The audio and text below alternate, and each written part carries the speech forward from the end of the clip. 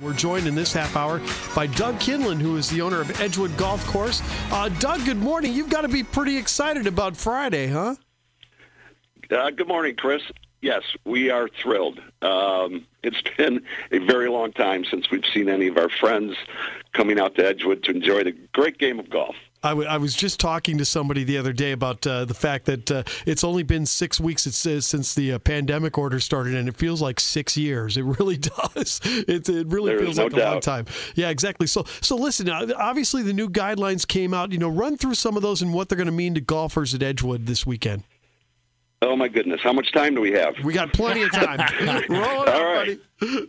We have a couple pages here for golf operators and customers to abide by. It's kind of a nanny state thing, but, safety is paramount. We understand that, and we will take that very seriously. But the major restrictions that we're under are having only twosomes and 4 tee times per hour, so 8 golfers per hour compared to the normal of 32. So, 75% lower than what we're used to. But we're thrilled to be open, so we will live with that. Yeah, I was just on a follow-up for that here, Doug. Can you guys make it go on that? I mean, obviously you've got to keep the course open anyway to mow it and stuff like that, but is that going to be profitable or at all, or at that rate? Well, it's going to be a challenge, there's no doubt, because we want to maintain the golf course to the standards our customers are used to. We've been doing that, obviously, while closed. So, we'll go with it. We're going to learn as we go, but we'll definitely have the course in great shape, regardless of what these restrictions cause us on our revenue. So, but that is one thing. Cart usage is another. They're encouraging walking, and golf's a great sport to walk. It's good exercise. But they've given us the caveat that if a golfer has physical limitations or a disability, they may ride. So that option is open to those that have those limitations. I have a feeling there's going to be a run on knee braces at Walgreens. But that's funny. Yeah, people need to stretch. Don't forget, listen, people haven't been out golfing or doing any kind of activity for a while. Get a good stretch. You got to be limber. You got to get that leg back and stretch it up. Oh yeah, but seriously though, that is funny though, Doug. But seriously, do people, if somebody wants to ride, are they going to need like a doctor's excuse or something like that, or can they just tell you that they're hurting and they can ride? Well, courses are treating it differently. I know of courses not in this area, but that are actually going to require a doctor's note in order for the person to ride. We're not going to require that. We're going to have a sheet that they sign stating that they do have limitations that don't allow them to walk. We'll have them sign that, and they can ride. They have to ride alone. It's a single rider restriction. But, we're not doctors. We're certainly not going to get into their medical history to find out if they should be walking or riding. So that's how we're handling it. You guys aren't doctors. You guys are golf course managers. Exactly, yeah. So, yeah, it'd be kind of weird to put that onus on you. So when it comes to other things happening, though, at golf courses, and in particular yours, at food service or, is the clubhouse open? What's the policies going to be around that? Because sometimes, listen, you go golfing, you have fun on the course, but then you go back and you kick some brews and hang out with the boys, right? Absolutely. That's a big part, the camaraderie of the game. Telling lies in the 19th hole after your round, that's not going to happen in May anyway. So we had to clarify that with the health department yesterday as to what we can offer and what we can do. So we're working on a limited menu, but golfers will be able to get a beer, soda, hot dog, snacks, that type of thing, very limited. And it'll be like a takeout service where, they can call before they get to the clubhouse, either before they start their round or after the 9th hole, and we'll bring it out to them, and they can go on their way and continue golfing. So that'll be another thing that we learn as we go, but that's how we're handling it. Doug Kinlan is with us from Edwards Golf Course in Auburn on News Talk 94.7 and 970 WMAY. Doug, let's get back to the course and playing, so to speak. We've heard you can't touch the sticks, things like that. What's the verdict on that? You get on the green, what can you do? What can't you do? Okay, so we have put styrofoam in the bottom of the cups, so your ball will not fall down into the bottom of the cup. So you can get your ball out of the cup without touching the stick, the flag stick, or the cup. We're leaving the flag sticks in, so the golfer has a target when they're hitting their shot to the green.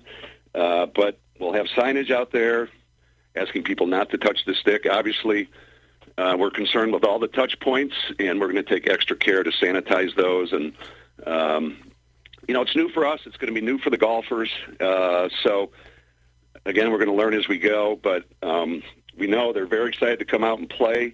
And hopefully they'll have patience as we all work through this together. Doug, we were talking a little bit about styrofoam cups before the break in the holes itself. Are they going to have any effect on the putting at all? No, that won't affect the putting at all. Some courses are raising the cup above the level of the turf, and when your ball hits that, it's considered in the hole. That's a little different, but no, it will not. The ball just won't fall to the bottom of the hole. That will be the only difference. Oh, gotcha. So, but it'll still come in and it won't pop out or anything like that. Yeah, that's great. Right. What kind of shape is the course in right now? The course is in awesome shape. Brandon and his staff have done a great job. Certainly when you don't have anybody out there, the turf has a chance to grow and be healthy. So the course is great. The greens are quick and smooth. A lot of grass in the fairways and the rough, and it's going to be great to have people out. We're really looking forward to it. Yeah, I was just going to say, because I know we took on about 3 inches of rain, at least at Capitol Airport up here, and I don't know if more or less in Auburn, as far as Saturday goes, but Edgewood does get a little wet in the springtime from me playing it. I know that, but everything's dried up and ready to go, huh? It's a little damp, but certainly by Friday we're hoping it's going to be good. It's funny. April was mostly dry until it was announced that golf could happen, and then the rain started. Oh yeah, exactly. Yeah, and then they pulled the order anyway and all of that stuff. So that's for sure. But there you go. But I think if we can get through the severe thunderstorms tonight and the little rainmaker tomorrow, I think you'll have Thursday to dry off, and Friday it should be really good to play. So how can people make a reservation at Edgewood Golf Course? Well, the easiest way, Chris, is to go online at golfedgewood.com, and under the golf tab, there's a tee time link. You can hit on that and make a tee time that way, or call the golf shop at 217-438-3221. Now, can they do that now? Because I think I went on Golf Edgewood yesterday and it didn't let me go through on the link. It told me I couldn't make a tee time. Well, I don't want to hear that. Really? Let me double check that here. Figure that out. Everybody in trouble. You guys got a couple of days here. I mean, hey, and honestly, we haven't seen the governor's order yet. And I got to ask, we're hearing all this speculation about this, that, or the other. I've seen a draft order online. It's not signed. It does not have the actual executive order number it's going to be. And the copy that I've seen is not from an official source. So is this something that concerns you as somebody who operates a facility that's going to be impacted by this? Surely you've been talking with public health officials and all this, but how important is it that you get absolute crystal clear clarity of what's going to be happening in just a couple of days from now for you guys? Well, it's paramount. We obviously want to remain open. The guidelines that we've seen are very strict, and we have to abide by them, and our customer has to abide by them. Because if it becomes known that that's not happening, certainly the powers that be may rescind. The guidelines have come from the Illinois Department of Commerce and Economic Opportunities. So it relates to the governor's order, but I'm with you. I haven't seen it. So we're going with these guidelines that we have been given, and that's how we'll go going forward. But, we're expecting possibly changes during the month to the positive, as it is seen that infections are down, testing's up, and golfers are behaving themselves and operators are doing the right thing. So we'll see, but we're hopeful. All right, terrific. And I want to give you another thing with golfedgewood.com. Doug, it's working fine. And I see that on Saturday we have 6:15, 6:30, 3:45, 4:15, 4:30, 4:45, 5. So people have been jumping the gun while we've been talking to you. You're pretty full up on Saturday, yes. though. Yeah, very good. Very good, though. But again, if people want to make a tee time, they can go to golfedgewood.com? Correct. All right, great. And 438-3221. All right, very good. And Edgewood Golf Course ready to open starting on Friday. Doug, thank you so much for the time. We really appreciate it. My pleasure, Chris. Thank you.